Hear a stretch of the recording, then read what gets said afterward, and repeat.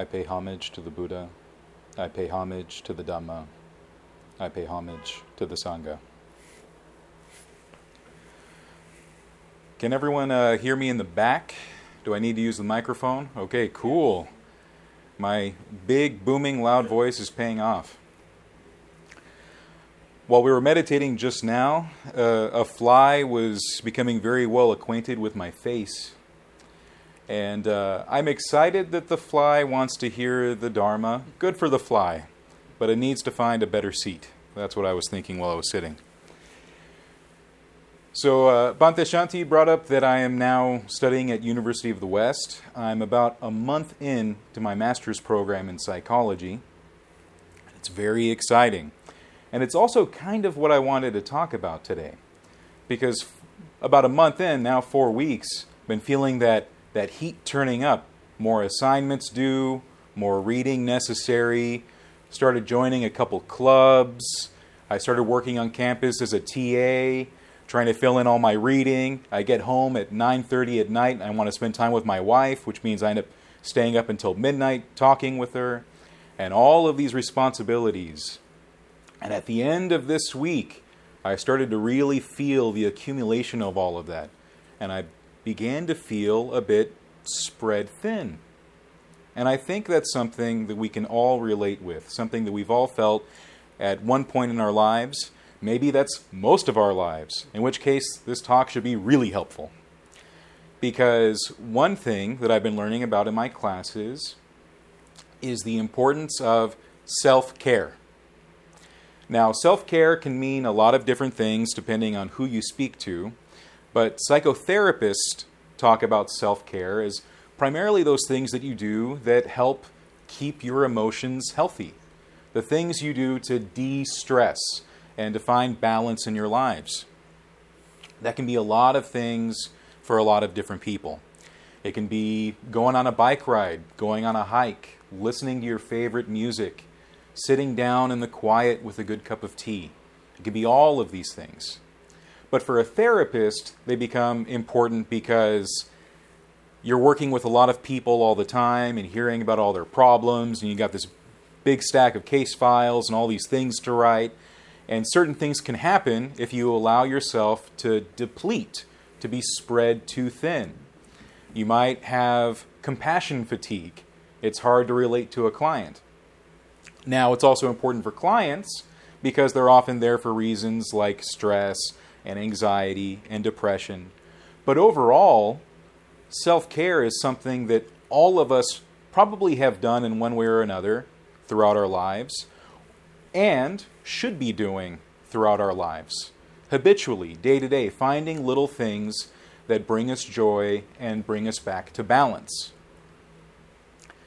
Tying that in, for me, I feel that Buddhism is one of the best ways to self-care.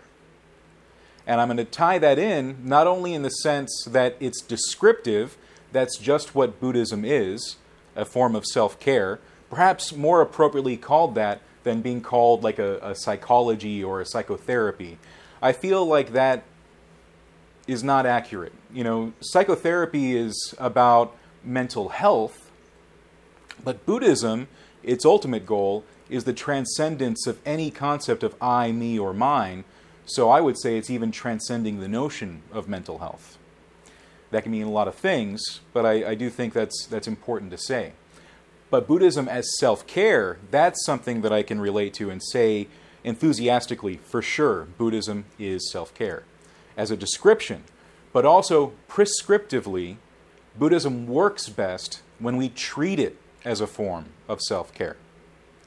It's very easy to think of Buddhism, the Eightfold Path, the middle way, a lot like martial arts training or a discipline. We even use that kind of language in terms of guarding the senses, training the mind, disciplining the mind. But when we approach it from the sense of self-care, it begins to take on a slightly different quality. Even in the scope of meditation. Now, a lot of people today will talk about how effective meditation is as a form of self-care. And they're absolutely right. But if you read some literature on Buddhist meditation, and they use words like effort and focus and concentration, you might lose that aspect of self-care that we can find.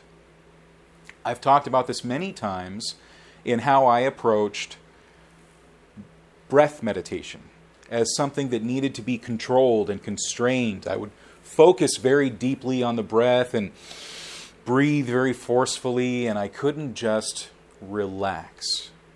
But over time, I found that concentration began to develop more naturally, more easily, when I relaxed into the breath. And when I could just relax with it, I found that my mind would naturally gravitate to the breath all on its own. It became something that I've heard other people call effortless effort. That's something that I've also used in that sense too. It is something that is focused, but without any form of tension. Recently, I heard a Dharma talk at Abhayagiri. I didn't actually go to Abhayagiri Monastery physically, but they do have a podcast. Now, if you haven't heard of Abhayagiri Monastery, they are in the Thai forest tradition, and they're up north. And they have great talks you can find very easily online if you just type in Abhayagiri, and we'll work on the spelling if any of you afterward are interested. But one of their monks was also talking about this concept of how we approach breath meditation and how it becomes this thing that we can turn into this very tense practice. And the way he phrased it, which is very much in line with the way I think of relaxing into the breath, he called sitting and enjoying the breath. And when you think about that, for me, it completely changes this notion that meditation is this forceful, constrained, tense activity, but something that we can just open up to. If we're using mindfulness of breathing, then we can just relax. We can just enjoy. And doing that is very restorative. And we find deep absorption in those moments because there's no tension there. There's nothing that we're resisting. Another term that I've heard is guarding the senses. We talk about this in the way we train our activities, our actions, our thoughts. The senses, if you know, in the Buddhist tradition, not only involve the body, but the mind. We treat the mind as a sense. And we talk about how we guard them from all the things in the world. But another way of thinking about the senses is taking care of them, protecting them, rather than guarding them. This fly is still getting around my face. So interested in the Dharma, this fly. When we change this attitude we have of that we must protect ourselves in this way, like a very guarded way, to rather taking care of ourselves. Think about the way we use our senses. Our eyes, plastered to the TV, plastered to our phones. Our ears, constantly listening to the radio or constantly hearing music or people talking. When do we ever let silence and stillness and quiet enter our lives? The same thing with taste. This is something I work on a lot because you can tell I'm a big guy. It didn't happen overnight. It's a long, long love affair of milkshakes and pizzas and nachos and other poor midnight snack choices. But that's one way that we start feeding and overwhelming our senses. In a way, we're not taking care of ourselves. That's another sense of self-care. And so when we talk about a refuge or a retreat from the society we find ourselves in, we're really retreating from these things that might be unskillful, the ways in which we might be damaging or overwhelming ourselves, and not giving us the space we need to take care of ourselves and to heal. This isn't the first time, by the way, I've had this problem as a student. I'm a bit of a go-getter, and I do have a tendency to push myself, and I have this desire to be the best student, the star student. And so even as an undergrad, I would pride myself in how I was running myself into the ground. Multiple cups of coffee. I would skip meals to work on assignments. I was just radiating energy and stress and going, see how great a student I am? And that's not sustainable. I tried that for a long time, longer than I should have. And over time, I felt that wear and tear on my body and on my mind.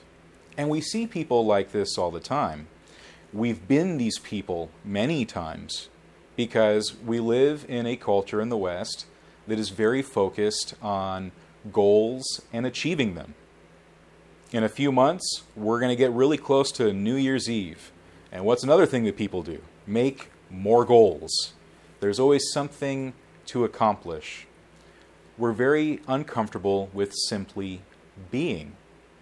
And yet, that's often the thing that's the most restorative, and when we do it, we're able to spring into action rejuvenated. It can be tricky because it can seem like a selfish act or a lazy act to simply take care of ourselves. So much so that I even found a meme in regard to this last night. Complete happenstance. I was already planning on talking about self-care anyway, but I'm on Facebook, another great use of my time, and I find this meme on self-care, and it's a beautiful little picture. It's got like a table and a cup of tea, we're assuming, and it has this quote that says, "Self-care is not selfish. You cannot pour from an empty cup." Something along those lines. And we do have this notion that if we were really compassionate and really wise and really awakened, we would just be giving and giving and giving and giving and never resting and never taking in.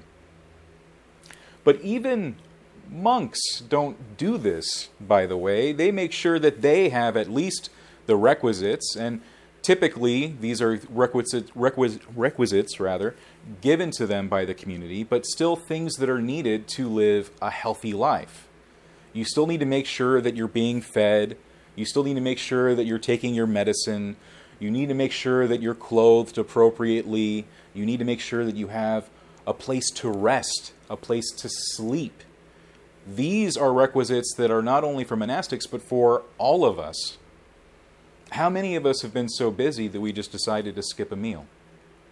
How many of us have been so focused on a task that we didn't go to sleep on time, and we feel it the next day, that tiredness sinking into the bones, the grumpiness? There's a reason there's such a long line at Starbucks, and it's not for their affordable prices. It's because of that delicious caffeine that we use to medicate, rather than just rest.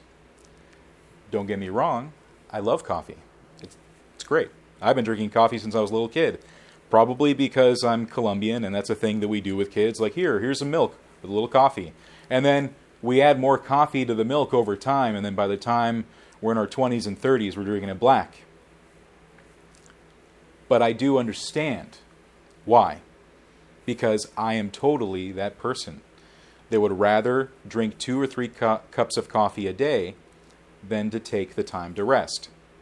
And I was speaking to someone about this recently where he was talking about his meditation and saying, recently I've been trying to meditate, and each time I do, I just keep falling asleep.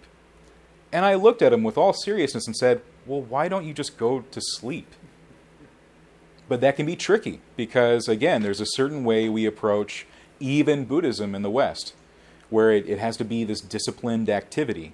We got to sit there and muscle through it, even if we can see and realize that bodily we are quite exhausted. And so I had to tell him, when those moments happen, I just go take a nap. I can always meditate later.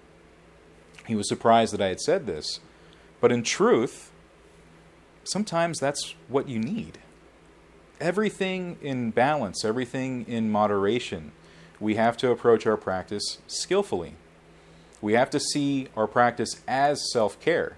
And sometimes self-care is sitting. Sometimes it's lying down. Sometimes it's resting. Sometimes it's activity. But we have to be aware of those moments and what we need right then and there.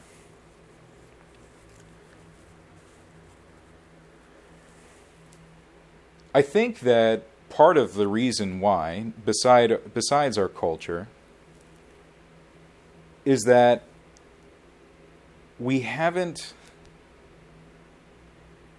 realized how good it is to simply be. It does feel selfish, doesn't it, sometimes?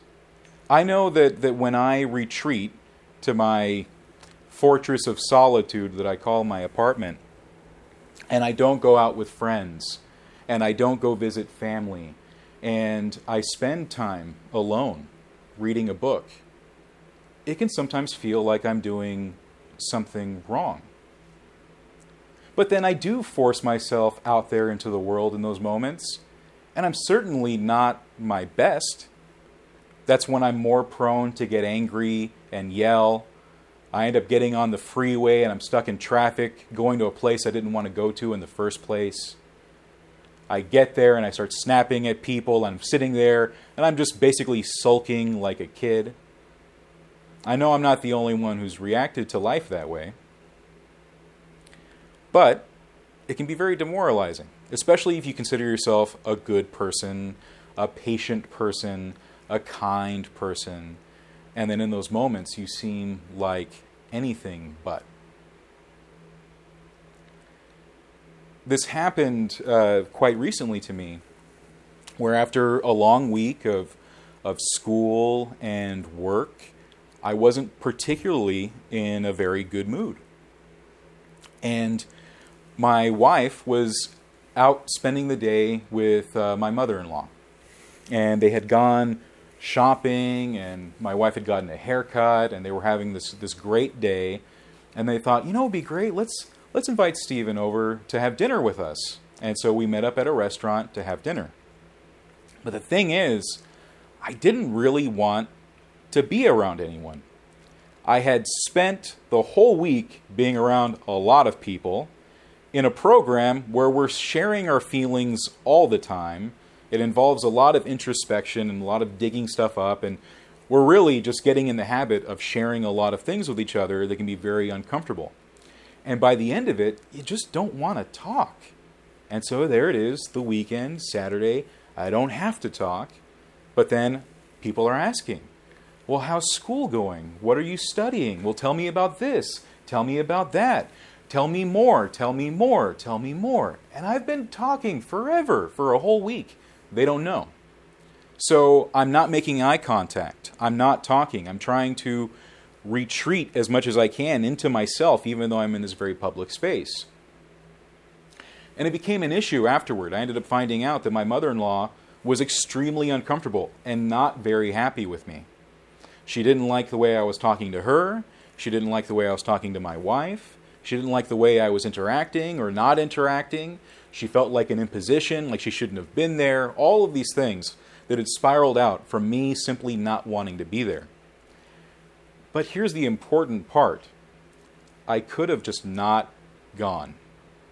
Because if I had respected my own needs and had really thought about it in terms of self-care, I would have known that the better option, really, truly, would have been just to stay home. But sometimes we think that, no. I have to sacrifice. I need to push myself. I need to be a martyr. And you really don't. None of us do. Because if I had taken that time to really just rest, meditate even, that's another thing that's been slipping for me recently. And as a Dharma teacher, to be like, oh no, I haven't been meditating as much. Like, oh, but it happens. There's a lot of things going on. I had time that I set aside to meditate every day. And at least two of those days now, I'm having to drive an hour in traffic to get to a university to be a teaching assistant. And that time that I would have spent sitting, I'm now sitting, but now in traffic. Very different.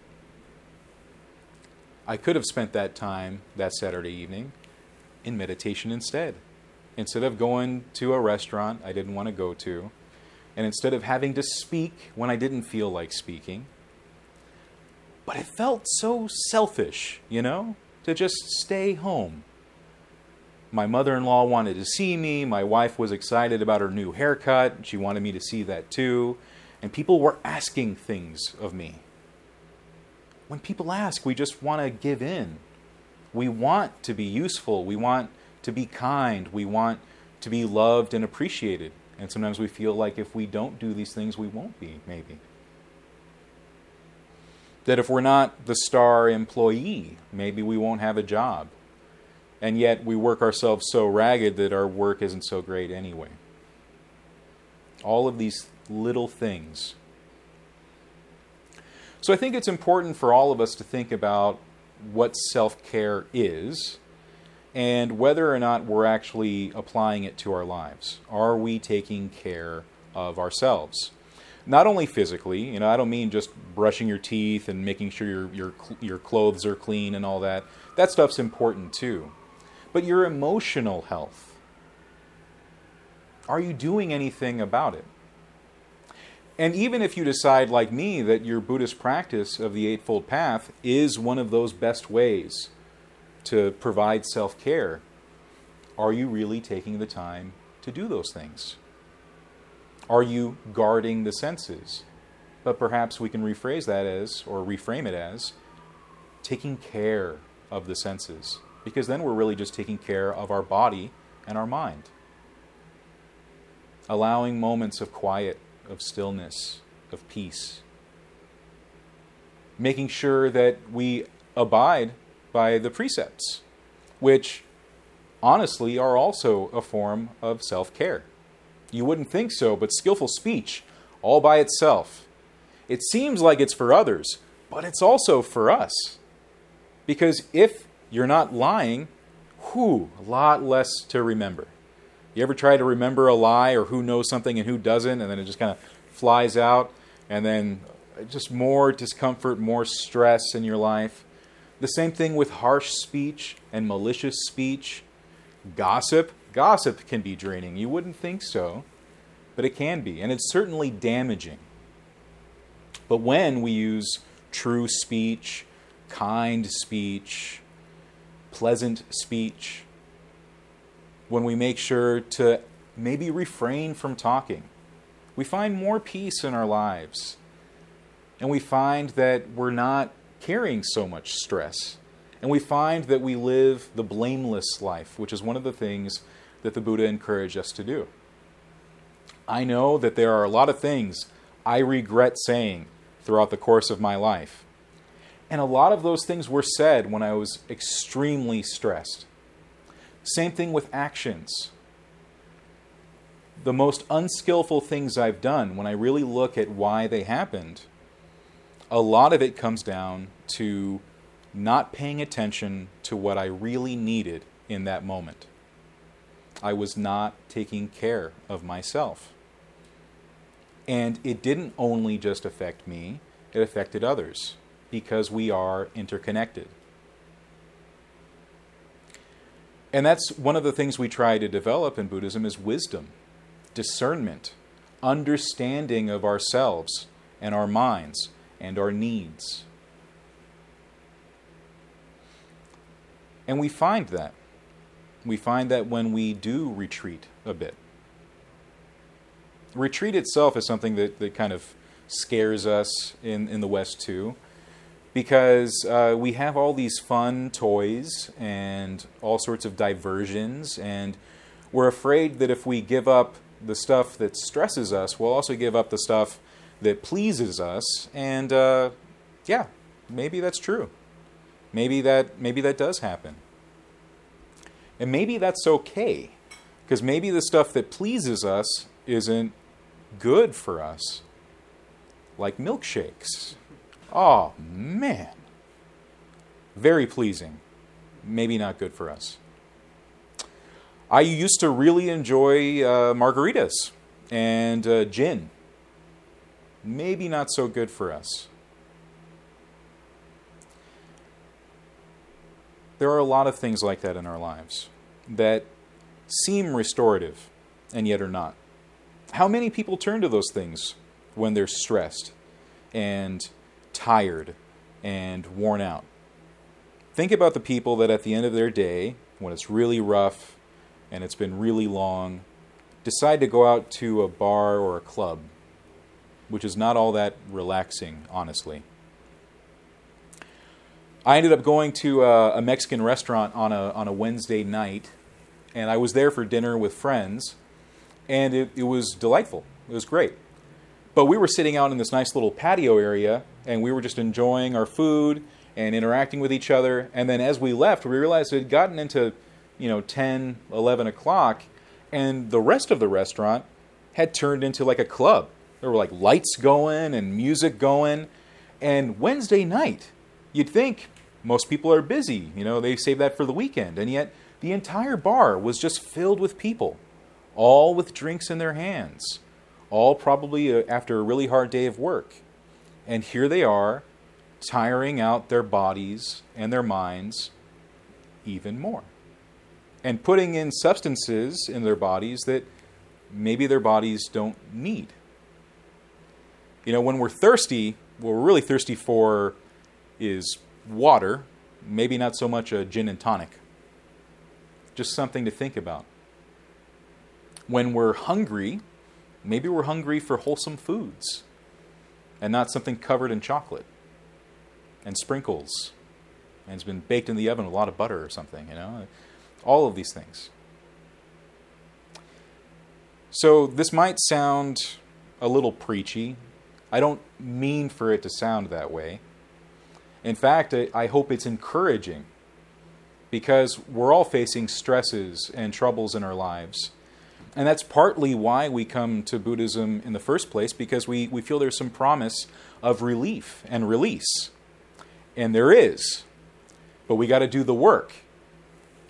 Oddly enough, the work of not working.